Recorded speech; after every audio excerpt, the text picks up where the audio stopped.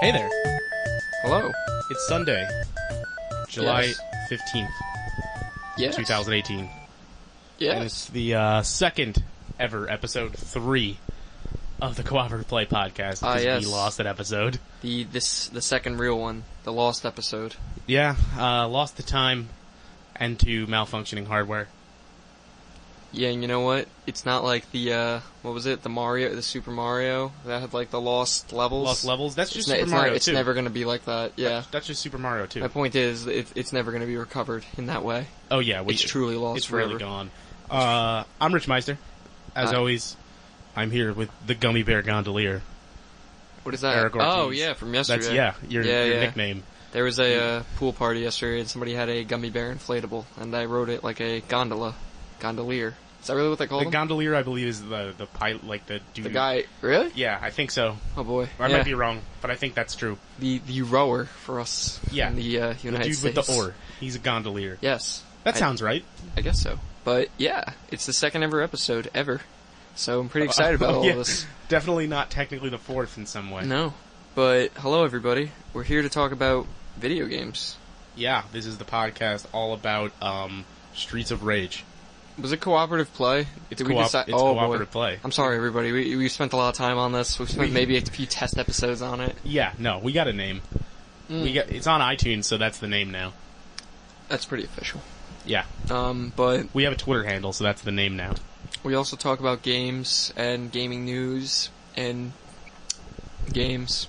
Mostly games. Mm-hmm. So we'll dive into the early starter stuff. Eric, what have you been playing this week? Oh, that's great. I've been playing Fortnite. So Fortnite came out with Season 5. And I'm not really a big Battleground kind of player. Like, I kind of strayed away when you guys were doing the PUBG and, everything else, but it was free, which is why everybody jumped into it anyways, right, for Fortnite. And, I played it for about maybe 3 seasons now, just with my brother and you and some other people from time to time. And they just released the Season 5, which is, for those who are unaware, every time Fortnite kind of works in seasons that last about maybe a month and a half to 2 months, and the seasons will always have like these themes to them, right? They'll change the map in some way, they'll like Season 4 was superheroes. Yeah, like a superhero, so they had like these power crystals that would make you jump really high and all this other nonsense. The Thanos event in the midst of all that, which was cool. Yeah, that was pretty cool.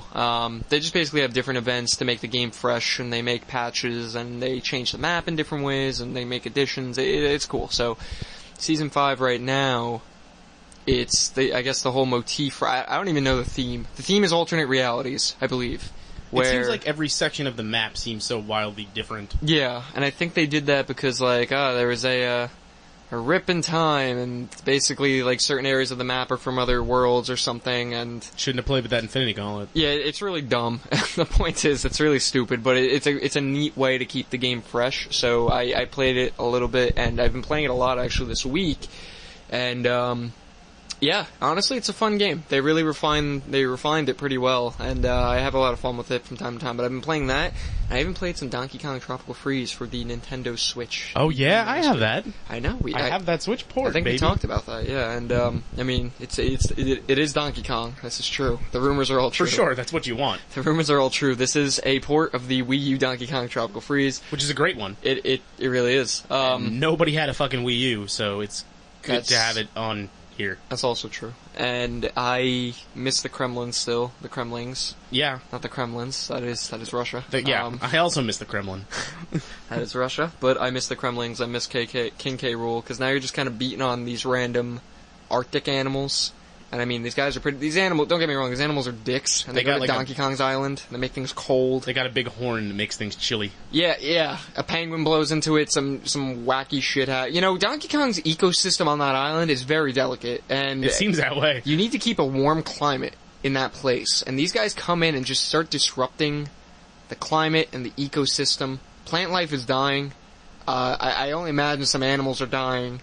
And Donkey Kong's not about that crap. I remember the first boss is a big Viking seal. It is. And you have to hop on his belly, and I enjoyed that. It's quite enjoyable. It makes me giggle sometimes. The bosses, though, they are difficult. I'm not going to say hard. They are difficult. Donkey Kong has always been the more difficult end of the spectrum of the Nintendo platformer. It has. It's just because, you know what, you get some easygoing levels, but then there's other times where the boss fights or just sometimes some platforms, they're difficult, and you just gotta keep trucking. And I am just progressing along that, trying to go through all the secret levels. One thing I've always done, ever since, like, Donkey Kong Country 2, is I've always beaten the game maybe once or twice, because honestly, in length, they're really not that long, I would say. I mean, I would even say Tropical Freeze's like, what, 10 to 15 long, if you really were just... Yeah, that sounds about right. Straight up gunning it, but they have so much secret content afterwards that I like to double back on and start to play. Secret levels are hard. That's what's hard. Number one question for you. Yeah. Who is the best character to have on your back? Dixie. Okay, we're on the same page, yeah. It's always Dixie. Dixie Kong. They even changed her abilities in this game from the previous iterations, where instead of a descending glide, she always has this little momentary upward. It's the propellery, like she spins her pigtail or whatever, or ponytail rather. Yeah, like everybody, you know what, they could have gotten away with nobody having powers, but you know what, Diddy's still fast, he has his jetpack, Cranky has his Scrooge McDuck cane, which is fun. It's just fun. That's always entertaining because he's literally just Scrooge McDuck from the DuckTales platform. Yeah, you know, Cranky's old, man. He's just, I don't know, he's doing shit that nobody else can do, but he's cool, and, but yeah, Dixie's the best. Bar none. You need it. In the, which I still haven't played much of yet, or maybe I'm losing my dates. I think it was out at the end of last month. Yes. The expansion for Mario Rabbids, the Donkey Kong expansion. You told me about this, yeah. There's a Cranky Rabbid is one of the new characters. He just has a beard, right, and a cane? Yeah, it's pretty amazing. That is pretty funny. I need to dive into that. I think we talked about that the first time, too. It's so funny how the Rabbids, they've successfully made the Rabbids good. It's like... If the Rabbids are hanging around imitating this dumb thing I like more, then I'm fully willing to accept what they are. Yeah, I feel like they just had that bad, that initial bad birth from the Rayman series. And the funny thing being, too, with Rabbids is, like, we'll say jokingly that Rabbids are, like, the minions of video games, but they actually predate the minions, which makes them more awful. Yeah, and what do you...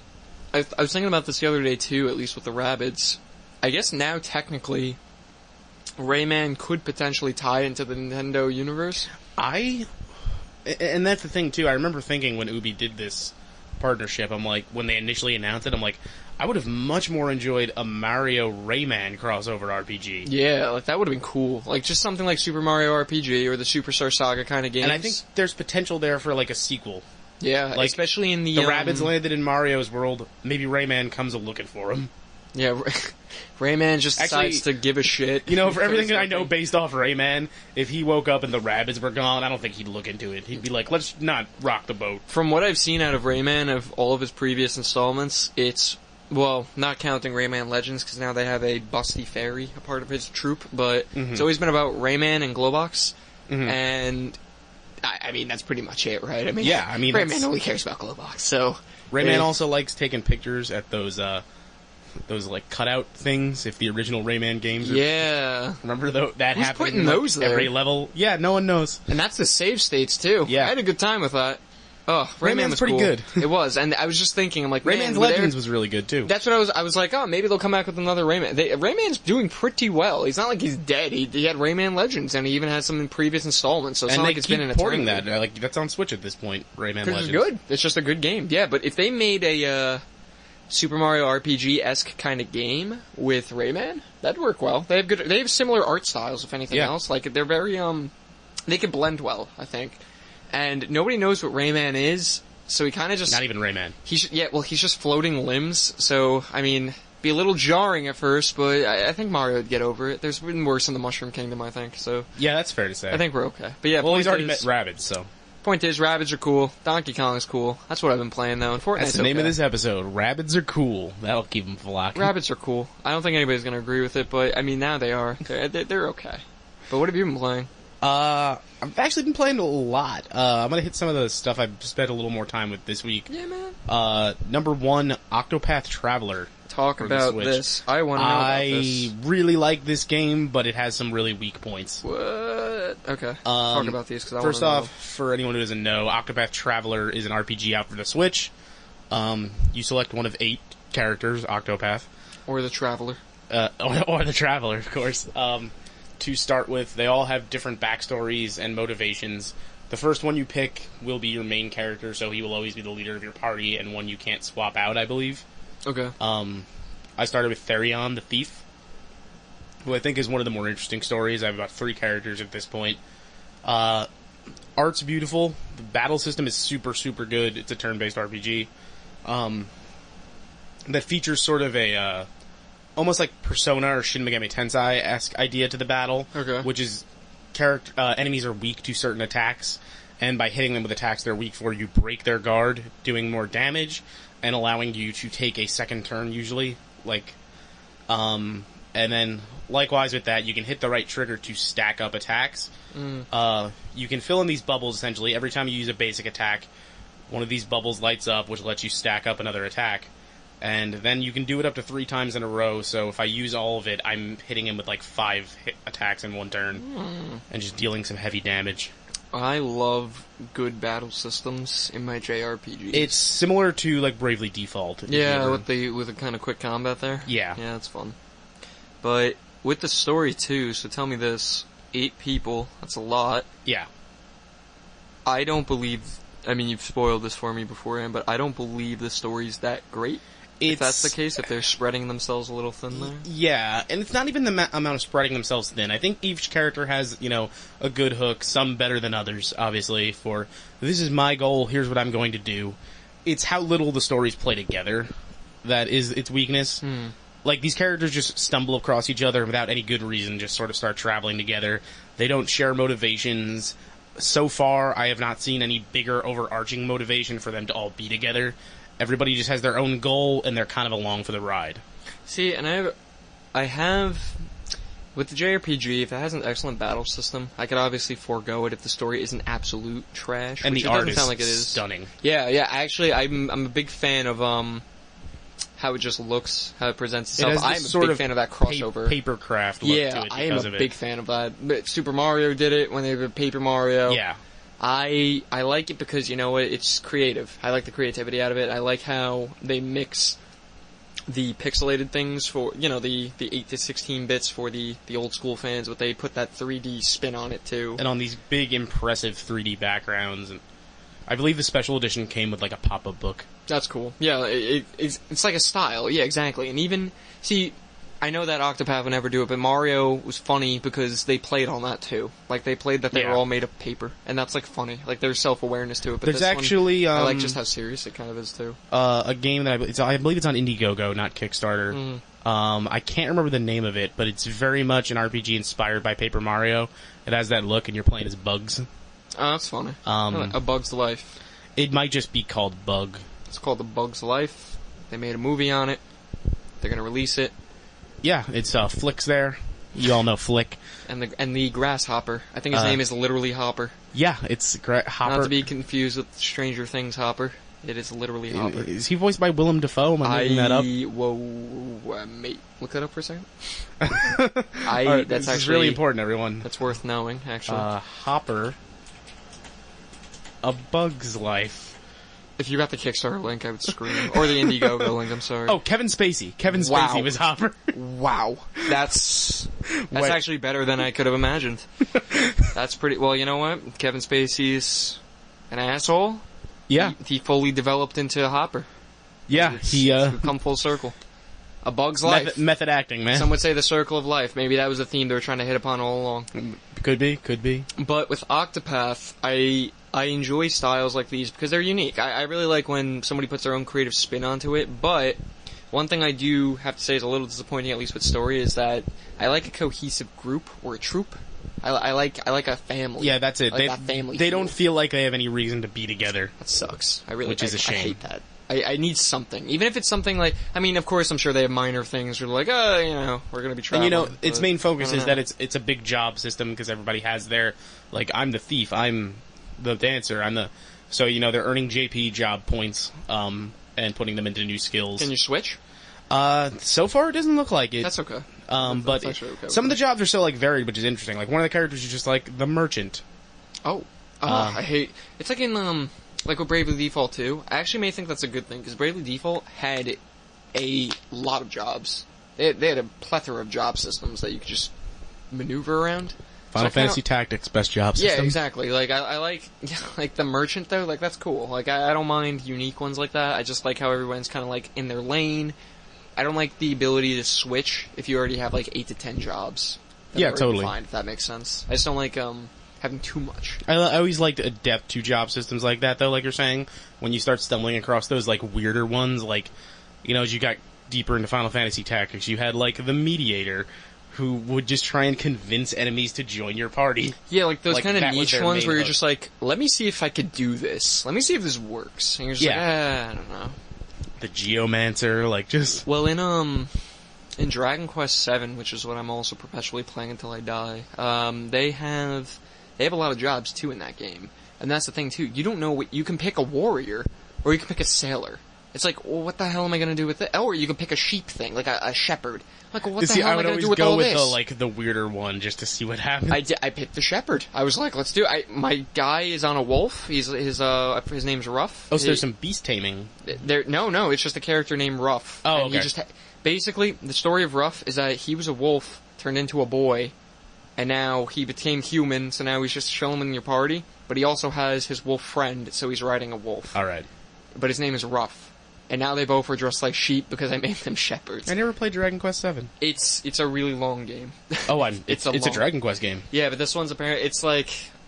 I also think I'm gonna. It's like 70 hours or like 80 Dragon hours. Quest XI is out in about 2 months here in the U.S. Yeah, so I'm trying to prep that. But yeah, my point is job systems. I like it when they're short and sweet. I like unique ones that make sense. Like, is the merchant, do they get discounts? I believe so. The 3 characters I have at this point are Therion the Thief. The Hunter, her hook's really cool. She can capture animals and add them to her list of like beast summoning attacks. Okay. She starts with like a big like puma kind of cat thing and a wolf, and then you can capture more. And her main hooks of weapons are like a battle axe and a bow. And then I just got the cleric. Ooh, see, I'm always a big fan of the. I always love the clerics or the priests. And every character has a specific ability outside of battle that you can use to interact with NPCs and like kind of shape the world. Like the thief can pickpocket anybody. The hunter can challenge anyone to a fight. Lovely. And the cleric can basically use like I think they call it her guiding light to like go up to an NPC and be like, "Hey, follow me." Like you can guide NPCs. And the merchant can buy people. Yes, exactly. Like, how much are you? Exactly. Can I show you? You my can wares? buy anything from anyone. I like your shoes. For the right price, without stealing. It's what like are you buying? Yeah, it's literally robbery without the stealing. That's pretty cool, though. What was I gonna say about it, too? Yeah, no, but with the story... Okay, so tell me this. How far are you in this? I'm about 4 or 5 hours in. Okay. So you can probably tell me it when you're closer to being done, but I'm curious to see... like, is it broken up into chapters, the story? Not as far as I can tell. Basically, once you're out in the world, you see marks on your map that's like, hey, here's where this character is. Here's where this character's next story beat is. Here's the level we recommend you be before you go do this. So right now, I've been kind of bouncing around, like, I've gone through towns, and in each one I found one of the characters I needed to get. Mm-hmm. And when you find a new character, essentially you just go up and talk to them in the town, and it says, like, hey, this is whoever, the cleric. Do you want to hear the beginning of her tale? And then if you hit yes, you get to play what her intro would be if you started with her. Accidentally hits yes. I hit yes every time because I want to see that stuff. Yeah. And it gives me a chance to level up the character a little bit before they join the party, because otherwise they're starting at level 1. Beginning. I see. Okay. Yeah, then why wouldn't you always do that? Yeah, and also, do you want to just play the game 8 times to see all that stuff? Like, I think it's you want better to beat that it again, and you're not interested and in save seeing some of it. Yeah, I guess. But yeah, I've said yes to each one so far, and then at the end of it, they end up joining. I don't know if this is the case with everyone, but for the hunter, for example, the way they make it work actually is that you showed up halfway through her starting area. Okay. So once you get to a certain point, she's like, anyway, so that's what's been happening to me. Will you help me out? And then they make the boss for the end of her starting area a little bit tougher because you have a party now. Okay. That makes sense. I actually, you know what? I like that. And the reason why I'm even asking about the story is because, you know what? In Final Fantasy, in general, I'm thinking of 4 specifically, but basically everything is structured with their beginning, middle, and end kind of story. Yeah. Where, I mean, you've played 4? Yes. Okay, so you know, like, you have Cecil in the party, You have the twins, the two mage twins. You have the mage man. I don't know what his name is, but he dies. Oh, jeez. Oh, spoilers. Yeah, I mean, it's 20 Sorry. years ago. It was like 20 years ago, but yeah. Sorry about that game from 20 years ago. Main mage guy. Point is, you have like a family almost. And Sid, of course, and Sid's in every iteration, but... Yes. Basically, you have like this whole cohesive... This is what I mean when it's a little disappointing that it's missing. Which is... Hold on, I'm going to interrupt you here when we talk about families and RPG characters coming together. I have to ask you this because it's the most important question about Final Fantasy VI. Did you wait for Shadow? No. You're a monster. No, Go on. I'm sorry. Actually, maybe I'll sound like a hypocrite for this one, but the point is, I like how... Yeah, even in 6... Did not wait for Shadow, my bad. But... You have a family, or at least you feel like you do. You have like a hodgepodge of all these different people that you meet, and you're going through this story together. So like, spoiler alert again, when the twins die because they become stone, when they try to practice their magic or whatever, or even when Rydia comes back as like an adult, it's basically you're taking all these different perspectives of it, and by the end of the game, everybody gives a crap about each other. Yeah. Like, it's a very strong There's a bond there. Yeah, but it's very even in Chrono Trigger, for example. Chrono Trigger... You meet Frog, you meet Frog's the cave woman, you meet the Bulma, and you meet Robo. You even care about Robo. Robo's not even like conscious. He's just like a sentient being, and he's like, but I am Robo. Yeah, you have the hero's journey where you have it beginning, middle, end. You want those silver coins. Yeah, so it's kind of it sucks to hear that I'd be playing the game and I get to the end point of after maybe like 40, 50 hours. And I don't feel like these characters are a group who's been traveling together on this epic journey. Right, because then I don't feel like I'm a part of their group to... And I guess the reason I was hoping there'd be more to it is, for one, I started with the thief, Varian, very much like, I'm out for me, man. But he's the thief. That's the kind of, like, attitude you expect from him through the entire game. But you know he cares. Well, that's my exact point. Like, say this thief... If I was playing him, yeah, it's a freaking cliche. But I would imagine him at the end. He's the big aloof guy. Like, yeah. Like say you were telling me his backstory, just very, very abridged, where he gets this bracelet and he has to take it off because it's like a mark of shame for thieves if you can't take it off, and he goes on a mission. Fine. Very, very abridged, but yeah, it's like at the end. Imagine, like, even as a cliche, he has the opportunity to do it, but he would have to sacrifice somebody, and he can't do it, so he just decides to wear it. My point is... Yeah, that's the kind of stuff you expect. That's the kind of sappy crap I like playing 100%. in a JRPG, because I'm like, oh, wow, that's I've been playing Final Fantasy games since I was 6. That's the kind of bullshit I want. That's exactly what I want. So because that's what would have happened to Zidane. Or like, in Metroid, when you have to save all the little critters, you just... part of the hero's journey. You know? You're thinking of Sonic again. Oh, yeah. My point, you just got, I want to give a shit, but I'm glad to hear that the game's battle system is good. I'm glad to hear that it's all generally good, because if it wasn't, I'd feel a little bit pissed. That's the main thing, too, and it's a little bit grindy, but the battle system is that good that I don't mind at all. I kind of just like sitting there. And again, being on the Switch, I think, lends itself to that part of it, because like, I could watch Netflix or something and relax on my couch and play, and just grind, you know? Yeah, well then, hey. And I think that totally adds something. Go buy Octopath Traveler. I know I would. It's pretty good now because I don't have a Switch. So it would make no sense. That's not to say I wouldn't. I just don't have a Switch. I've been balancing some other stuff on the Switch too that I want to touch on. What did you got? I'm playing Luminous Remastered. Ooh, tell me about this. Did you play Luminous back in the day? I did. Briefly. You played it on the PSP or the official 360 ports and It's really funny. No, I actually played it on the PSP. I played that, Darkstalkers, Ridge Racer. Yeah, I played. So you had a PSP. Yes, I had a PSP. Is what I'm trying to say. But Luminous was like one of my favorite things on the PSP. For those unfamiliar with it, it's a puzzle game. I want to say Tetris-y, but probably more in the vein of like a Puyo Puyo. Where like these clusters of 4 are dropping down, and you can rotate them, and you want the colors touching, four colors touching, whether it be diagonal, vertical, like across the paths. But the hook of Luminous is it's set to music, and the blocks only disappear when sort of a line showing the progression of the music flashes across the board at a certain rhythm. So if you follow in line with the music and basically let things stack up in the right way, you can score like insane combos because it's only clearing the board with each pass of this line, not like a Tetris or a Puyo Puyo where it's just as the combo hits, it removes it. Right. I like the guy who made it. I'm sorry. Who made it? Why can I never remember his name? It bothers me. It's okay. Old Captain Haptic Feedback. Okay. Creator of Rez. The point is, I like the way when they make those games. I like it because they try making an interactive experience, or at least with Lumines, I feel like it's with other iterations of his games too. I feel like they try to make you a part of Mizuguchi. That's it. Yeah. There you go. They try to make you a part of the rhythm. They try to make you get involved, and that's what's cool about the whole thing. So exactly. Like, you go with the vibrations. You just try to hang out. Much like Rez, Mizuguchi always said that this was like an experience that he wanted to have in like a haptic feedback suit, like how Rez was meant for VR with a haptic feedback suit. Or maybe it will one day. Lumines was always meant to have haptic feedback. So actually, on the Switch version of it, which is the one I'm playing, there's a mode where you can hook up multiple Joy-Cons, and it tells you to essentially put 2 under your feet, be holding 2 as your controllers, and put 2 under your legs, and it does haptic feedback. I'm scared. Through the HD Rumble. That's how you know when you got like a digital music kind of guy behind the wheel. Yeah, like, it's listen, nuts. You want the experience or not? I mean, for anyone who has not gotten the chance to play Rez in VR, since it is now a home product, goddamn, Rez on PSVR is awesome. Yeah. Well, go buy it. Yeah, but really not much else to say about that. You like puzzle games, you know what Lumines is. Lumines is fucking amazing. Buy it.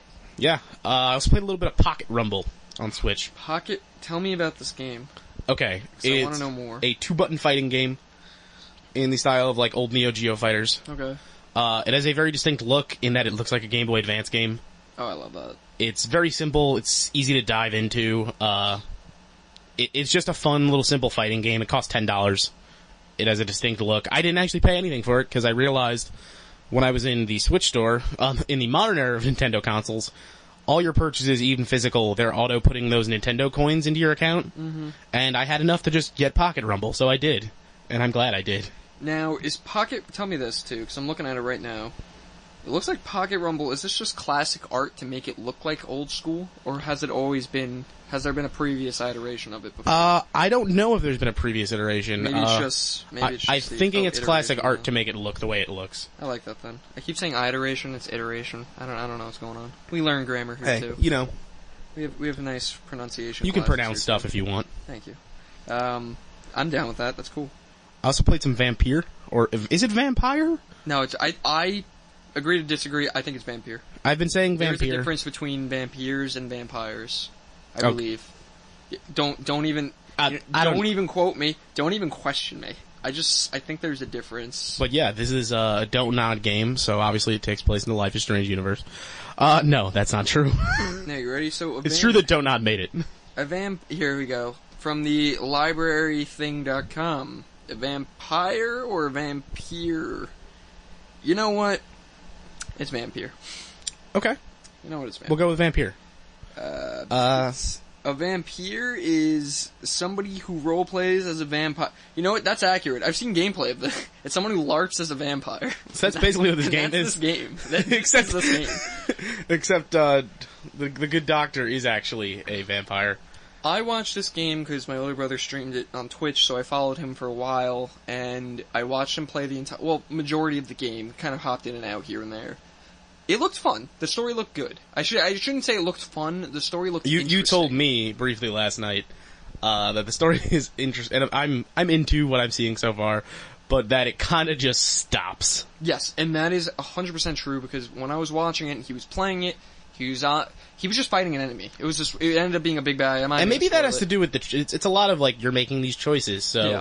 So maybe it was different. Maybe it could have ended differently. And I don't know what choices your brother is making, because I am kind of being a dick. I'm having the good doctor lean into the fact that he's become a vampire. I think he was kind of half-half. I don't think he ever did anything really bad or dickish unless it demanded it, and we were like, oh, let's do it. What I sort of started with, because the main hook of how you can destroy these chapels in London, the game's set post-World War I, or maybe during.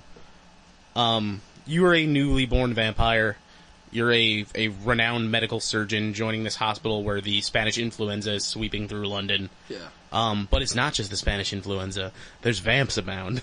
Which is why I think it's really cool. Like, the setting itself, it's a very, very cool atmosphere. It is more of an atmospheric type of game for me than it was anything else. Just from looking at it and kind of experiencing it. And I do like the way they kind of they set up all these, like, excuses for you, like the doctor who's harboring you. He's like, I'll bring you on as a surgeon here, and I'll have you on night rotation, so no one's suspicious of why you're asleep all day. Yeah, exactly, and this... I want to say this motherfucker looks like a vampire. All right, this guy looks like a This was the biggest the other doctor, thing. Dr. Swansea, gets you fresh clothes, and it's like he went into his vampire LARPing closet. He's like, got you his fresh trench coat. Because when this doctor basically comes back, I look like David Boreanaz' Angel. He comes back. This is for everybody else who has never even experienced this game. This guy's not supposed to be known that he's a vampire right away, right? Or a vampire. He's not. It's not supposed to be like public Only the doctor running this hospital who's protecting you knows you're a vampire. Yeah, and then everybody else. But you have ties to other people in the community. Like, you were their doctor before you went off to the war, and you came back, and they see you now, and you were Your eyes are bloodshot. Yes. You have veins popping out of your head. This guy looks fucking scary. And the thing is, too, I don't understand the reasoning for that, because there's another character in this game who is a vampire, and she looks fine. That's exactly my point. And you visit these NPCs, though, and yeah, and she knows you're a vampire, which is fine. Like, some people go, oh, you clearly don't look well, doctor. There's some other NPCs, though, who go, doctor, you're looking great. You're looking well. It's great to see you. It's fantastic to see you. I'm like, are you seeing the same shit? He looks like a goddamn capillary burst in his eyeball. He does. I'm like, why are these people going, doctor? Have you looked in the... You want to know what would have been realistic? I would have been like, see a doctor. You look in the mirror lately? Have you even looked at yourself post-war? They probably thought it was like some war stuff going on, but this guy was What we all actually don't know is in the end this is actually just an ad for Clear Eyes. Like, he invents Clear Eyes. And you just see the advertisement in the bottom right that says, thank you for playing.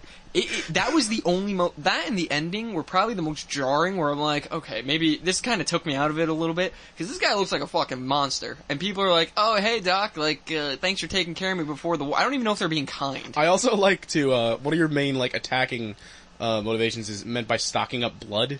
Like, you feed, and then you can use blood to do certain attacks. Yeah. And when you're walking around the streets, like a rat scurries by, you could pick it up and drink the blood out of it. In front of an NPC. And he will, like, grab it and just, like, feed it, and then throw it aside. He's like, I'm a monster. But he clearly didn't mind. I wonder if the whole game is, like, a social commentary on how, like, people are just naturally courteous to others when they are uncomfortable. They're, like, drastically uncomfortable. They're just like, wow, you know, the doctor looks really fucked, and he just drank rat's blood over there, but I'm just gonna treat him normally right now. As you hit, like, huge level milestones, your ability to mesmerize people goes up. Maybe that's it. Maybe you're mesmerizing people. Well, you have to use, like, when you're in a conversation with somebody now, the point is, and here's how you get your major XP, is you can mesmerize them, lower them away, and feed on them. Oh, boy. And feeding on someone is how you get, like, huge swaths of XP. But some people are worth less than others. You actually have to pay attention to the quality of their blood and how well they are. For example, you're a doctor, so you can craft medicine and offer it to people, like, because you can tell what they're ill with, because you can sort of have this sense about you, I guess, because you're a vampire. Okay. And it's like, this person's suffering from exhaustion. Make them some medicine. And I give them the medicine, and one, either giving, like, sick doctors and nurses their medication boosts the morale of that district, because now they're performing better. But it also improves the quality of their blood, so they're worth more XP if you feed on them. So you're basically just, like, fattening them up, so to speak? Kind of, just yeah. Blood way. Alright, well, maybe, but you know So what? far, I've only done the actual feeding on people who were, like, shitty. Like, I fed on this one... shitty human Well, beings. I fed on this one doctor who, essentially, like, botched a surgery and knew very well he did it and tried to cover it up. Okay. And, like, I confronted him about it, and he's like, it's in the past. What are you gonna do about it? And I'm like, I'll tell you what I'm gonna do about it, motherfucker. Come with me. And then I led him to an alleyway, and I fed on him. Maybe you just explained it for them, too, for the devs, too. They're gonna be like, oh yeah, you know, he's mesmerizing people. You just don't know it. That would explain everything. You know what? Thank you. You just cleared it up, and you've only played it for, like, Glad I could help. Yeah, so far the weirdest game in the Life is Strange universe, though. You know, don't nod. Get at it. Shut up. That's not true. You can't. Last time you got away with it because it was real, but not this time. Yeah, but it's a cool game. I like it. It's a neat little game. I wouldn't. Honestly, I want to see it through to the end. I like it. Yeah, no, see it through the end. For everybody else, I wouldn't pay full price. I think it's like $30. I would pay like. I think it's 40. Really? I would pay like. I'd wait for it to be on sale. I paid half that. I would, in my opinion. Yeah, but it's a good game. Having played quite a bit of it at this point, I would say wait for a sale. Yeah, that's fair. What else you got in that list? You play more than me. Yeah. Well, some of this isn't even from this week. I want to touch on Mario Tennis because we lost the episode where I talked about it. And Spark. And Spark. Mario Tennis, I don't feel like much needs to be said. It's a by great now. game. I think it's a good Mario Tennis game. You're welcome. It's a good game. Go get it, please. But Spark the Electric Jester. You liked it. I like this game quite a bit. I saw it and I liked it. I've played a little bit more since then. It's a platformer, $15 on Steam. I think it's on PS4 as well. How long have you been playing it for so far? I put maybe 7 or 8 hours in. That's good for the price. All right. Yeah, and I'm still not done. Ooh. It's like better Sonic, like It's better 2D better Genesis era Sonic. Sonic. Okay. You play as Spark. He's a little jester fella who invented this hat that lets him throw electricity. And he's fighting robots that took his job. This guy's ahead of his time, and I remember talking about this. This guy, he's an electrician by trade? Mm-hmm. Wait, so how does he a jester again? After he gets forced? He made a jester hat that lets him shoot electricity, and initially what happens is after he does this, robots had already stole his job as an electrician, so he takes a job in like his traveling circus. Yeah. As a jester, like who does tricks throwing electricity, everybody's wowed. But then after his first day on the job, he learns that he was only there so this robot could watch him and learn how to do his job. That's incredible. Yeah, and this is a commentary on the middle class losing their jobs. Yeah, exactly. To the robots. To jester robots. Yeah, I mean, it really resonated with me. Touched a chord. And yeah, struck a nerve. The robot who took your job becomes one of the main antagonists. Spark refers to him as Fark. Okay. Because he's fake Spark. Okay. Yeah, I actually saw one of the... I guess I wouldn't say it was funny, but... Funny enough. I saw the dialogue was pretty funny. And I think it's a little stilted stilted because I don't believe I believe it was all translated from another language. I don't believe it's an American developer, and I think it's just kind of rough in translation sort of deal. Yeah, and I think in general it just looks like it's just a fun game. It just looks like a fun time. Yeah, I'm definitely gonna play around more with it. I still am just doing Spark. And from the menu I showed you, Eric, it looks like there are more playable characters. Yeah, right. You have Spark's story, and then they have everybody else. And the levels seem great. It actually all just seemed really cool. The music's really good. Level design's great. Like I said, it feels like a 2D Sonic game, although there are differences. Like, Spark is fast, and he has a dash move and stuff, but a lot of the time you just stop and engage with enemies in a way you wouldn't in Sonic. Right, and in general, I don't know, like, even the levels... They all just seem really cool. Like, it all just seemed like a pretty well put together game. And Spark can pick up items that change his hats, yeah. Yeah, he picks up a new hat and it changes, like, what he's equipped with. Like, I picked up one where he gets a big hammer. I was trying to think of a game that did something similar for this. It's on the tip of my tongue, too, and it was a platformer just like this. It was, yeah, get ready for this one. It was Wario World, it was Wario, the masks. Yes, the one where he becomes the superhero? Yeah, there you go. I forget which one that is. It was... Hold on, I have it, because I own the game, and it was a decent game. Wario... Whatever, let's just keep talking about this. I'll come back with it. No, it's not Wario. Yeah. But that's worth checking out. I like to kind of talk about smaller games like that. Master of Disguise. Yes, Wario Master of Disguise. There you go. I started it when I stumbled across Ben Pack and Giant Bomb was playing a little bit of it on stream, and it looks super cool, so I checked it out. Well, hey, I'm glad it's good. And last one, another Switch one I've been playing this week, Bomb Chicken. Bomb Chicken. Tell me about Bomb Chicken. Bomb Chicken is a 2D puzzle platformer in which you are a chicken who lays bombs. Oh, that's it. That's kind of really, all there is to it. That's the show. That's the show! No.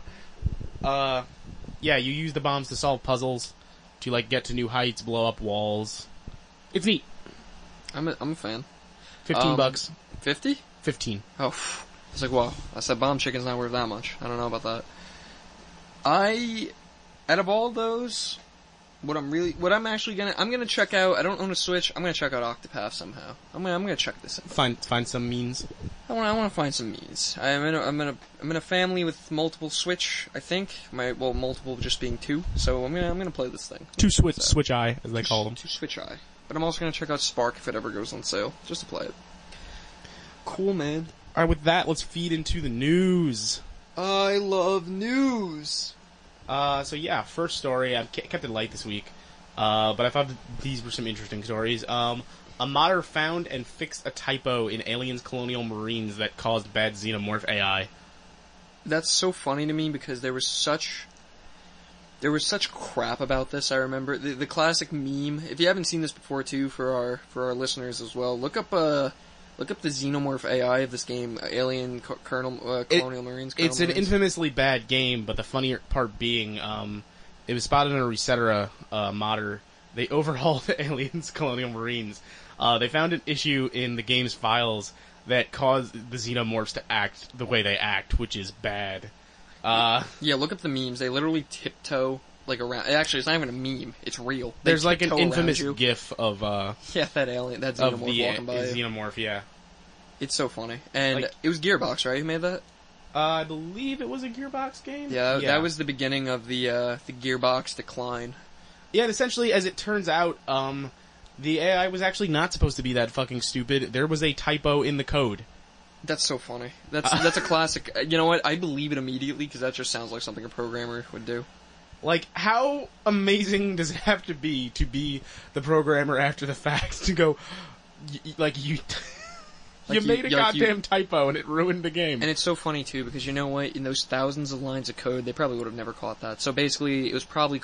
But you know what?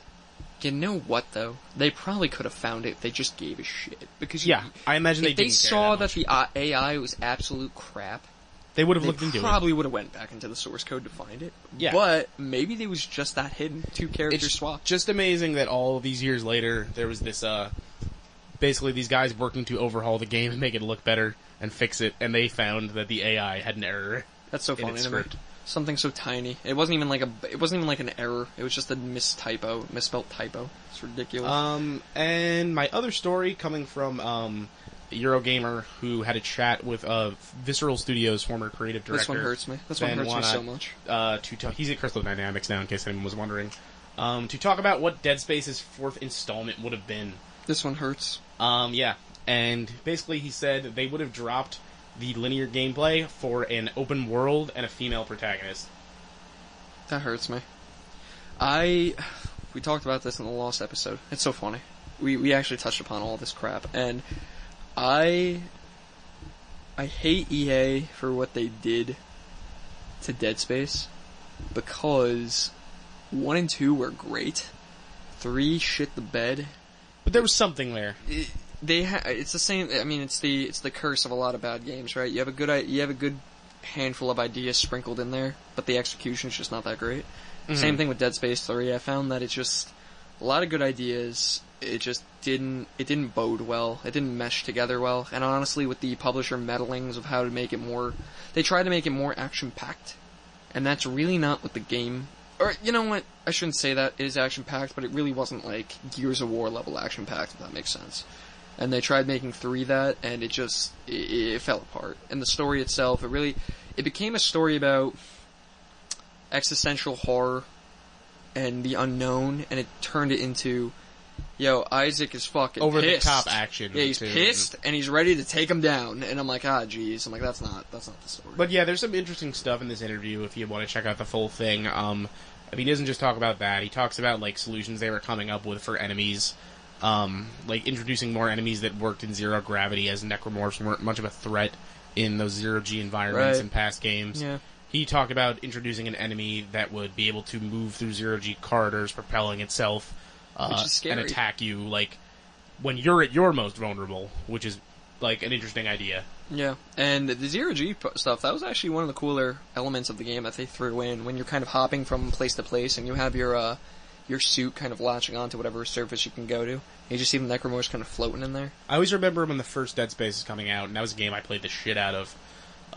They had this whole ad campaign that was centered around in space, no one can hear you scream. Showing the outdoor areas of the station and stuff. It was cool. It was a very Aliens-esque game that.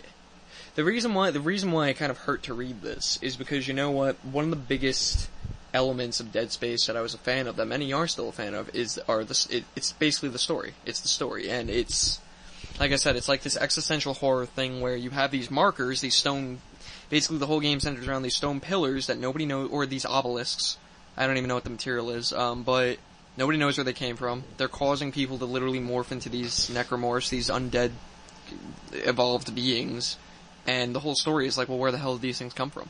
And you never know. That's the whole thing. Like, it predates human civilization. It predates everything, and you just don't know where the hell these things came from. Almost like, they took elements from Aliens, 2001: A Space Odyssey, because they exactly copied the exact kind of obelisk that just shows up somewhere, but they put a spin on it where it literally affects the human mind and, like, warps you into something else. Yeah, being that, like, you know, the necromorphs, Yeah. were, like, a bigger threat because there's no bodily, like, this is what a necromorph is. It takes control of whatever the host planets... Right, it's a parasite. Yeah.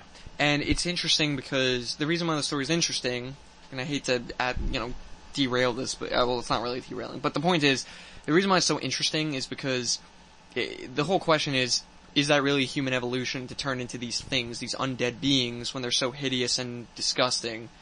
And from the article, it sounds like from the team, they were going to dabble into they were going to dabble a bit further into the story and they're making some allusions that you would find out what's really going on, like what's humanity's whole role to play in all of this, and you'd probably be better off not discovering that. Like, you're probably better off in this nightmarish world than discovering what the truth actually is. Which is interesting. It's interesting as hell. And I love those kinds of stories, so I was a little bummed to read that would have. It was really been good sci-fi that kind of just got squandered. Yeah, and I feel like, I don't know, I feel like that's the story of Aliens too, right? I mean, like, look at but that's the thing too, they kind of copy-paste some Alien. You start to notice all the similarities, like with Alien, they have like all that Prometheus crap now, where they're like, people made humans on all this shit, and you're better off not knowing it. It's just like that. It's like, I just wish we had another game to change it up. And I think he said something about making an open world, right? Making it more of an open world. It would have been a pseudo-open world, he said, taking place on some sort of planet. That would have been cool. Like Dawn, or the chapter-based, like, lining corridors, whether... And I believe he did say he wanted it to take place on a space station again. Yeah, not the Ishimura, but something else. You know what? Maybe it's better... Ishimura. Maybe it's better that they just didn't make it, because I felt like maybe after Prometheus came out, it would have been too similar. Like, to me, I feel like whatever planet he would have went on would have been, like, the maker planet, quote-unquote. Yeah, and it just would have been the same shit, so I don't know. What could have been, as I always say. But Visceral, if you haven't played Dead Space before, it came out in, like, 2008. Dead Space 1 and 2 still hold up great. Those games will hold up for at least another decade or two. They're great. Dead Space 1's big secret reveal at the end is, I still think, one of the most clever things in games. The chapter naming. Yeah, it's absolutely... the game's incredible. The mechanics are so solid. Everything is so... I remember when I played the demo back when they had Xbox Magazine. It was like throwing that zombie thing on its head, because like, oh, space zombies, but you don't go for the head. You want to cut the limbs off. Yeah, cut the limbs. Even with your plasma cutter, and it's a mining tool. The whole damn thing was... I read some of like the side... But this is the only video game where I actually read some of the side lore, besides Mortal Kombat, the book, which is ridiculous. But it's a great game. Like, I talk about it so much because it's so good and it's stuck with me. Another news story I forgot to pull. Do it. Pull this news one. Segue the shit. Yeah, Mortal Kombat. There might be a new Mortal Kombat movie on the way. And we hear about video game movies all the time, but the reason I think this one is worth mentioning is because there's already been multiple Mortal Kombat movies. So, like... I think there's been like 4. Yeah, so, and one good one. There's the Chung-Li saga, wasn't Chung-Li Chronicles, whatever the hell it's called? I don't remember. I gotta look Mortal Kombat and Mortal Kombat Armageddon, the actual live-action ones. I'm talking about Chung-Li, and that's literally Street Fighter. I am so sorry. Yeah, you said Chun-Li. Good God. Why didn't you correct me? I didn't even piece that together, to be honest with you. It was a Street Fighter movie, Mortal Kombat and Mortal Kombat Armageddon. It was the Legend of Chung-Li. Oh my God, I'm sorry. They were just equally bad. Yeah. But anyway, there's talks of doing another movie, a reboot of the franchise, if you will. And this is the weirdest thing I heard about this, and maybe this is them wanting to take liberties in some way. Okay. It involved a 14-year-old Raiden. But that doesn't make sense. There's a little 14-year-old boy with glowing eyes. That doesn't make sense. Raiden's a god. He can do whatever he wants. Raiden is a god. He's not... Okay. You know what? Fine. Whatever. Yeah, fuck it. I'm gonna watch it. You know what? Whatever. Yeah, I don't know what that movie would be. It sounds weird. Let's watch it. Yeah, I think that's gonna conflict with the lore of how Raiden literally is a god. Maybe he's just, like, this is like, it's the early 80s and he's choosing to be a 14-year-old. It's 2018. He's like, I can be whatever I want. Oh boy, that's too funny. That's cool though. You know what? For all of its misgivings, I'll still watch it. Yeah, and I fun. still think the first Mortal Kombat movie is pretty good for what it is. I really do. Armageddon's a nightmare. Yeah. Oh yeah. I was just looking it up. They have about 4 movies total. So go see them. Last story. This is something I wanted to touch on just because I think it's important to talk about. Yeah, I remember. The ArenaNet firings. Yeah. Looking a little bit over a week ago at this point, probably closer to 2. 2 of Guild Wars 2's narrative designers, Jessica Price and Peter Fries, were fired after Price essentially kind of snapped off on someone on Twitter, and mobs of people kind of came flashing out. And, I mean, the important thing here is that essentially what she said in the tweet was that she would insta-block the next rando asshat who tried to tell her how to do her job. Basically, the guy wasn't he was being condescending in a way, I would say. But, I mean, granted, she should have did that. She should not have done that, but I don't think it required more than, like, a reprimand. Like, she was put in a shitty situation. And also, as far as I can tell, I've never worked for ArenaNet. I don't know anyone who does, so I can't really speak to that, but I don't know what their policies on that kind of stuff are. But it didn't really look like there was a whole lot of investigation put in. It looked like she was just fired, and Fries was fired for sticking up for her.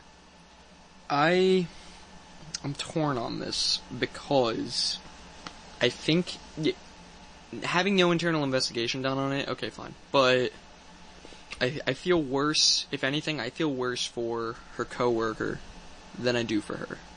Because it's not like he called anybody an asshat or lashed out on anybody either. And he was just trying to mitigate because he probably saw the potential of how dangerous a situation like that could be to her professional career.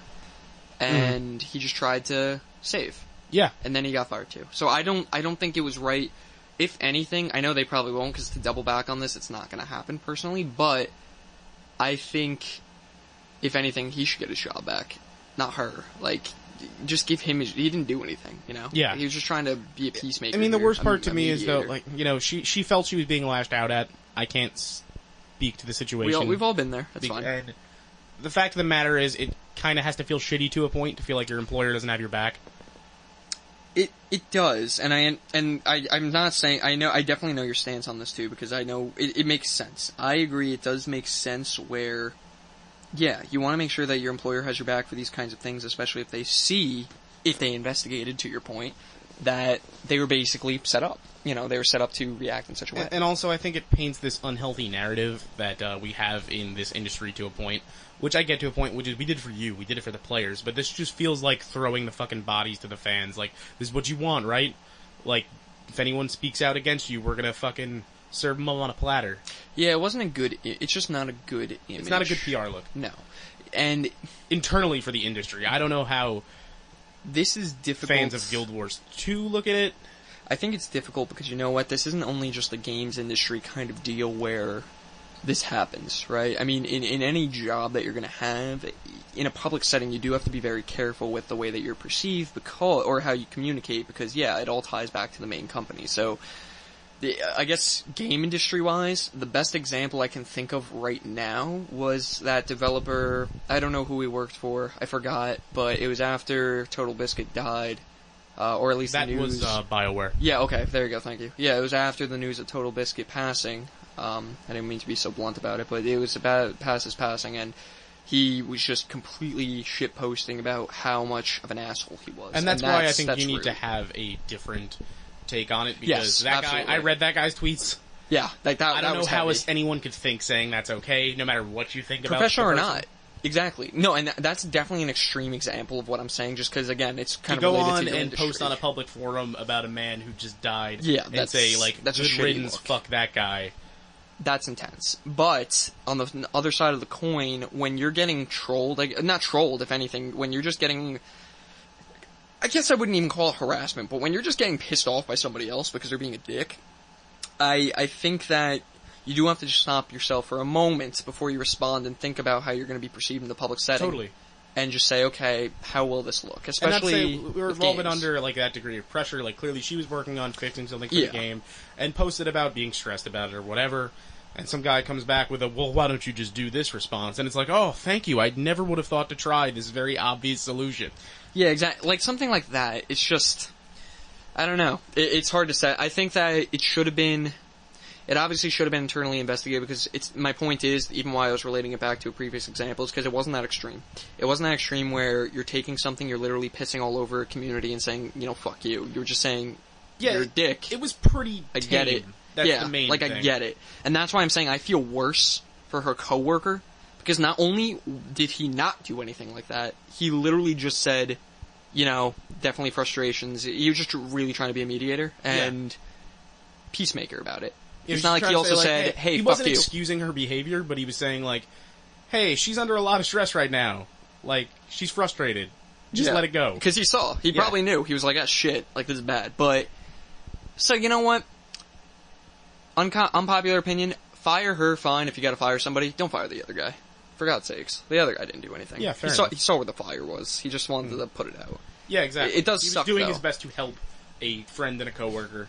It does suck, though, for other developers, too, because you do... I think it sucks in any corporate setting when you're working for just a business, because then you see the true color as to what you're confined to be doing, especially in public forums like that. Yeah. And it causes you to think, as you were saying, like, do our bosses have our backs? Does our company have our backs? If somebody starts saying, let's just say she was getting outright harassed, and she started saying stuff. If she got fired then, okay. Like, I definitely would be called to arms. That's kind of bullshit. But I guess it just really depends on the situation. But it still puts that seed in your head. And we'll never know the whole situation. Exactly. We can only have this outsider looking in perspective. Maybe it was more. But it does plant... I agree with you that it does plant the seeds in people's heads, though, where they start to get worried about that. And also, even from the opposite end, like, when somebody gets fired so quickly for something that seems so mundane, it forces you to think, was there more going on here? Like, was this the first problem they had with her? And even more so, what about Fries? Like, he was fired immediately, too. What's going on there? Because I recall multiple scenarios... I say I recall, but I'm not going to give you specific examples because I can't think of any. But I know that there have been scenarios in the past where people from the games community, game developer communities, have not lashed out, but have been snarky to their communities or people who have reached out to them or harassed them, and nothing has happened, as far as I can tell. Even if it was internal, which is, to your point, I agree. Maybe it was internally dealt with, maybe there's a history, but, you don't see any prior information. It kind of just looks bad on ArenaNet or whatever the hell. What are they, ArenaNet? ArenaNet, yeah. It looks bad on them. So, who knows? But I agree. I think it was a little aggressive. But again, who knows? Maybe they called her immediately after and was like, the fuck was that? You never know. Yeah. And they even, I think they came out and said they act as quickly as possible because it happened, like, over 4th of July weekend. But then I kind of perceived that as, like, okay, so then you took no time to talk to anyone? Yeah, I feel like that's the point. It's weird. Maybe like, saying you reacted as quickly as possible is not sort of what I want to hear. I don't want an immediate reaction. I want you to figure out what the problem is. Swift justice. No, you need internal remediation about that because you just gotta talk about it. I feel like with social media especially, it's a very delicate and dangerous platform because not only can you screw yourself so easily as she did, but corporations don't get that sometimes. Your higher-ups, they don't care. They'll be like, listen, you're a dime a dozen anyways. You're literally a working PR nightmare. Like, forget it. We're done. And that's it. Because they saw the news, probably. So, get rid of it as fast as they can. Which sucks, but... Absolutely. That's business. It does suck, though. That's the way the news goes. Yeah. But, I don't know. Do you think it just should have been internally investigated? I've been talking for most of it, but do you think it just should have been internally investigated? Yeah, I believe there should have been more to it than that because, I don't know. It just doesn't seem that black and white of an issue to me. It doesn't seem like something, again, if that were the only instance, I don't think it warrants a firing. It's interesting because you know what? At my place of employment, our higher-ups are always like, if you ever have a problem, even with the establishment, and you're pissed off about it, talk to them. Yeah, totally. They want to listen. And I think that's important, too, because I feel like, obviously it's apples and oranges, but I feel like, you know what, if you had a problem still internally, or even if you lashed out at somebody or a problem erupted where you're the face of this, yeah, you can go the one route, avoid the PR nightmare, fire, be done with that shit, or you could just work with them to understand and just basically reprimand, Maybe even just reprimand them. And set that policy in place to go, listen, this is how we need to conduct ourselves when it comes to situations like this. And maybe even use that to springboard an internal meeting with everybody else and just say, listen, we know that these things can be grating. We understand that this is life and, you sometimes you get trolled, but you gotta resist. You could have done that instead of strike the fear of God into people's hearts and say, listen, if you fuck this, we don't care if you have a family, we don't care if you have an income, do that. So I understand the other side of the coin, too. If you arbitrarily step a toe out of line in a way that we had never defined before, then you're fucking gone. It's a bad look. Because it does look like they are a dime a dozen then. If I were any developer now, I would not want to work at ArenaNet. No, not at all. Because there's already a stigma around the gaming developer career workspace where it's not that secure. It's very contractual, game by game, and it's not secure. Yeah. Even our friend Mike, who's working in movie animation, it's job by job. Around all the time, it's job by job. That's the business. So to even it's further that contract a little work. bit, As long as there's a game or a movie to make, there is a job. Until there isn't. Yeah, exactly. And to even put another layer on it and says, by the way, strict guidelines to this, we will just swiftly take your ass out because we'll put somebody right back in like a machine. It's a little scary. So yeah, I agree. Agree. Damn it, ArenaNet. Damn it, Arena. Why couldn't you just make Guild Wars 3? Because they want you to wait online to play that Guild Wars 2 expansion. Guild Wars is such a weird game to me. It's an strange. MMO, but it's not.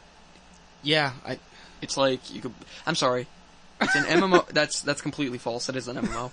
It's an MMO, but it's not the traditional thing that you would think of leveling up. It's PvP-ish, but it's also PvE-ish, but now it's not. I don't know. I don't know. Guild Wars is pretty weird. I don't like your practices. I'm not a fan of your game. Moving on. Rest in peace. So let's hit it into our final act, the topic of the show. I want to talk about feel-good games. Tell me about get a lighter topic while we're in this. Even by name. Yeah, exactly. Could be something old, could be something newer, but games that you feel like you could always go back to. Gaming comfort food, if you will. Dead Space makes me feel good. Oh yeah, that's a good one. Is it? It's a very brutal game. Well, it's funny. It's funny you say that because the first one on my list was Resident Evil 4. Also good. It's funny. I like that game. Actually, that's not funny. I think a lot of people do. There you go. Because you can play Resident Evil 4 on fucking anything. You can play it on the LCD monitor of your dishwasher. Isn't that crazy? The original Skyrim.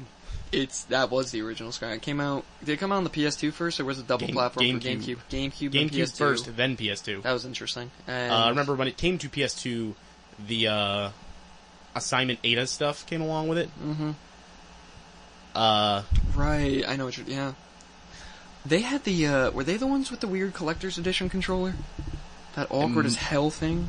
Let me look this up really quick. Might have been. Give me another feel good. Yeah, absolutely. This crap. Resident Evil 4 is a good one for that though. For me, weirdly enough, it's a lot of like old JRPGs, which is insane. Like going that I can always go back to these 100-hour RPGs. Like I'm replaying Suikoden right now. Classic. It was a place. Look at this. That's the chainsaw controller. Remember that? That was the awkward as hell controller. Yeah. Okay. Sorry. Continue with the game. Yeah. Absolutely. I mean, weirdly enough, there's not an insane amount of multiplayer stuff I slip back into like crazy, except for like old Mario Karts and stuff. A Link to the Past is a big one for me. Yeah, it's a good one. Just got Super Mario World, just kind of stuff I'll pick up every once in a while and just play over a weekend when I kind of just need to turn myself off. Yeah, I like, what am I trying to say? I always play, if I want something classic, I will always, any day of the week, play Donkey Kong Country 2. Like, I will That's always, a good one. I will, from beginning to end, I will play that. I will tell you my backlog is as long as time, the universe itself, but I still make time to always finish, start to finish, Donkey Kong Country 2. That's my feel-good. That's a good-ass game. The second I get to Kremland, or whatever the hell it's called, it's Crazy Kremland, the whole game is a fucking masterpiece. So that's one of my favorites. That's number one. I feel like the one on par for me there is probably Super Mario World. Yeah. And A Link to the Past, which has actually led me to a new hobby I'm getting a little bit more involved with, which is, I know A Link to the Past like the back of my hand. So I have been looking into some of those Link to the Past randomizers. Yeah. If you're familiar with this new trend. Basically, it makes sure they're always finishable, but it juggles all the items in every chest in A Link to the Past. So you might open that first chest where you're supposed to get the lantern, and you might get the Master Sword. I remember... I think I saw this... Was it a speedrunning event? On the speedrunning People events? speedrun it, yeah. Yeah, I think that was at the Summer Games Done Quick one time. Yeah, they did one where two people were starting It was just and random. racing each other. Yeah. That's cool. I'm trying to think of another one. What's another one that just makes me feel good? He's the one they call Dr. Feelgood. This is a loaded topic. Isn't it? To think of all the games that you play, but at the same time you really don't play. I mean, give me another one. I'm trying to think. This is a hard one. This is hard as hell. Okay, think on. This is one for me that I really wish they would do a collection on Switch, because I want a convenient way to be able to pick up fucking WarioWare. Like, that's a good feel-good one. You're right. That's a great one. All of them. All of them are good. Did you see the new one they're coming out with? Yeah, that collection. That's kind of upsetting. I want a new one. Yeah, I mean, it's something, but I'll still buy it. I don't care. I'm gonna buy it in a heartbeat. I don't care. I'm gonna buy it. But I want WarioWare Switched. A major title for you, Nintendo. I want a new Wario World. Those games are great. But that's not the point of this topic. But but those are good games. Wario World. Yeah, those are great games. Wario's pretty good. Those make me feel good. That's a great game. He always gets the dame in the end, but he rejects her for money. That's a great game. Classic Wario. Shit. Oh man, I'm hitting roadblocks here. I like playing... What online games do I like playing? You know what? Feel-good game that I like playing every now and again recently? It's Fortnite. It makes me okay, yeah. That's a good one to turn off. I know it's not retro, or it doesn't have to be. Yeah, if you're talking about a game I'm going to sit down and play for 10 minutes, I play Fortnite. Just to play. That's, totally a good one to just pick good. up. I like having stuff like that I feel like I can just dive into for a few minutes. It's rage-inducing as hell, but it's a good one. Trying to think. I might have to start Season 5 after this. What? I might have to start Season 5 It's a lot of fun. I'd recommend it, honestly. There's gyro aiming on the Switch version now. Gyro controls? They patched it in. Motherfucker. No, I ain't gonna play that. But Season 5, though, I'd recommend it. If you want to go retro, games that I've actually felt good playing, Goof Troop for the Super Nintendo. That makes me feel really good every time I play it. Yeah, DuckTales, it makes me feel really good when I play that. Toy Story, the game, that makes me feel good. You want to talk retro? This is just a retro hour. Retro cast! I'd rather talk about retro hours, but new games, or even Metal Gear Solid. You know what? Metal Gear Solid. That's a feel-good game. For sure. The list is going to be 20. This is a weird topic. Yeah, no, this is going to be 20 It's a weird long. topic, but it's something I thought was fun to talk about. Something that I guess it's a game that you just have good memories about. I'm trying to think of a game that made me just... You know what? Here's a good one. What's a game that made you just sit there and go, wow, that was cool? Mine was God of War. God of War 3 specifically. I haven't played 4 yet. I know it's probably going to make me lose my mind. 4 very much is a game that made me go, wow. That's probably my game of the year so far. I played it when God of War 3 was coming out. I saw it in the demos. I saw it in the trailer videos. When I first ripped off Helios' head, and that was an item that I could do with shine, I literally stopped for a second. I went, wow. I said, that's cool. Like, it was so fucked up. It was so cool. I was like, Kratos, you gotta chill. I was like, this is too much. Kratos he does chill, man. He goes and lives in the woods. There you go. There's the next time. He took your advice. Yeah, he just chilled out, because when you rip off a head, you gotta stop and self-reflect. Grew himself a nice beard. Another game that made me... You know what? Here's a good one. Here's a good one that I actually want to talk about for 2 minutes. Castlevania Lords of Shadow. And this gets me into it because you know what?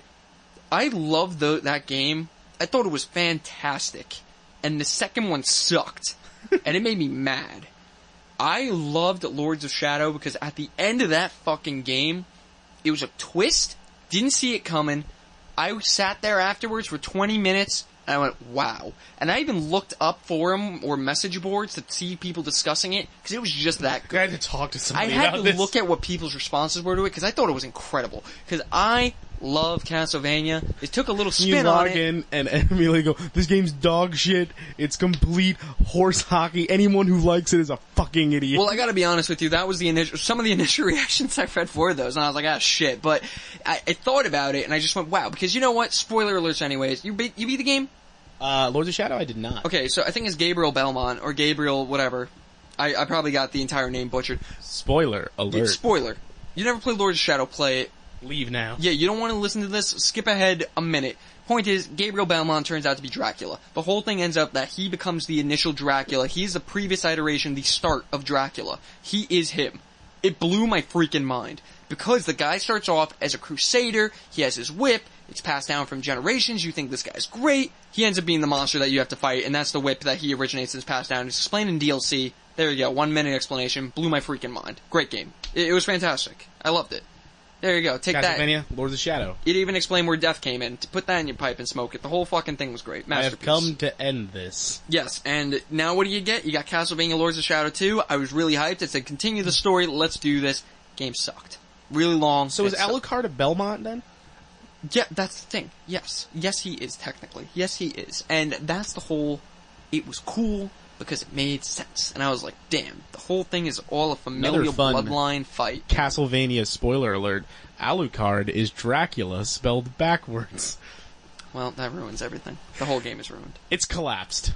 But that's a game that made me feel good, and that's a game that was actually... It is unforgettable for me because... Everybody has that game where you just sat back and was like, wow. Like, even Metal Gear Solid, the first time I played it and beat it, I just sat back when the credits were rolling because they had this unique style. That was a stylish as hell game. And it was different. And gotta have some cigarettes. It's a good game. Yeah, like, that was a different game. That's all I gotta say about that, though. There you go. I'm such a one note. It's either Donkey Kong or Castlevania. It was a good note. I think I'm one note on those responses, too. More JRPG goodness I could sink into. I'll play fucking Persona 4 a million times over and never get bored with it. It's a good... I've never played it. I've played it many times. There you go. I've never played it. It's so good. What do you think of 5 compared to 4? I love 5. Compared to 4, though? 4 better? I think 4 has a stronger character cast. Yeah. Not that 5's characters are weak. I think 4's kind of are a little bit better. I think 5 tends to drag in some spots, though it is very good. And I think the big twist of Persona 5 is completely lost on anyone who has not played a previous Persona title, which is kind of a damn shame. Our friend Nick, for example, is playing Persona 5 for the first time right now, and I told him, when you get to the big twist, text me and I'll explain it to you, because it won't make sense. It won't mean shit to you, but, it's such a cool reveal if you're used to what Persona games are supposed to be. Damn, maybe I should play 4 first time. Before anything else happens, I forgot. A bridge version from the Lost episode you want to talk about. I remember the cross-platform debate as to whether games should be cross-platform. We can bridge that in, because we lost that whole topic. I was literally going to give you the 20-second abridged version saying, it's just business. Not everyone's going to fucking do it. The end. There's been some backpedaling to a degree. I believe in the newest Switch update on Fortnite, you can now use it if you're assigned to PS4 as well. Oh, they fixed it now? Yeah. Wow. Well, the whole topic has shifted gears. With Fortnite, it makes sense. It's a free game. Paid games, you're not going to see that shit. I guarantee it. You will not see the same thing. I don't think we should expect it either. No. I do not. For those listening, initial arguments that Todd Howard said that, for Fallout 76, gotta keep it with Sony because, no cross-platforms for the other systems. My argument is, it's just business. The reason why they did it with Fortnite, with the whole Switch and Microsoft thing, is because it's a free game. It's free to play. What are you going to expect? Yeah. You shouldn't expect progression or anything, DLC, to come over from a paid game. It's $60 If you tell AAA title. Say, Overwatch isn't cross-platform, right? No. Not progression-wise, no. You show me a game in the future right now that's going to come out in the next few months that costs $60 and that's cross-platform, I'll eat my fucking hat. I'm going to eat my hat. Because you know live what? on air. Yeah. I'll eat my goddamn coffee mug. I don't think it's going to happen because you know what? They're there to make a business. Exclusivity makes money, and they make you buy the consoles. Competition's healthy. There you go. Well, there you have it, folks. Put that in a book and publish it. Put that in your pipe and smoke it. There you go. But that's all I gotta say about that. I saw a man smoking a pipe the other day. Really? Thought that was unusual, but I was like, good for you, man. I'm looking under your table here, and I see a champagne bong. Yeah. Want to talk about this for a second? We can talk about it. Sometimes you gotta chug champagne, and you want to be classy about it, so you get some custom glassware. I literally thought that was a pipe, and I almost wish it was a pipe. I almost wish I didn't see this. What is going on here? Like I said, sometimes you need to drink champagne as quickly as possible. Okay. You know what? I'm okay with that. Do you have any last notes, though? No, that's about gonna do it for me. I think we had a pretty solid show today. We talked about video games. That's promised. We didn't go back on our promise. Yeah, we did the thing we said we would do. You know what? If you guys find this episode, that means it's not lost either. Who knows? Maybe we can have a whole treasure trove of lost episodes, and the first episode will come out 2 We'll years release later. a secret season. Yeah, it'll be an entire season of this 2 years after. I've been watching the way the audio moves on the monitors the whole time, and I can tell you this episode's not lost, it's found. Oh, sweet. Thank you, everybody, for listening, though. Yeah. For listening to us ramble. As always, this has been Cooperative Play, the second ever episode 3. You have a Twitter, right? I have a Twitter. You can tweet at me at TheRichMeister0. I have a Twitter, too. You'll get that next time. You'll get, we're teasing a Twitter out. The premiere. Tease that Twitter. You can also find me over at Destructoid.com. I promise if you tweet at me, I won't call you... What'd she call him? An asshat. Rando asshat. I promise I won't call you an asshat. I bet that guy was an asshat. I'll just call you worse behind closed doors. I'm willing to believe that guy was an asshat. Yeah, probably. All right. Everybody. Thanks. Goodbye. Bye. Bye-bye now. Bye. Bye. Bye. We're logging off.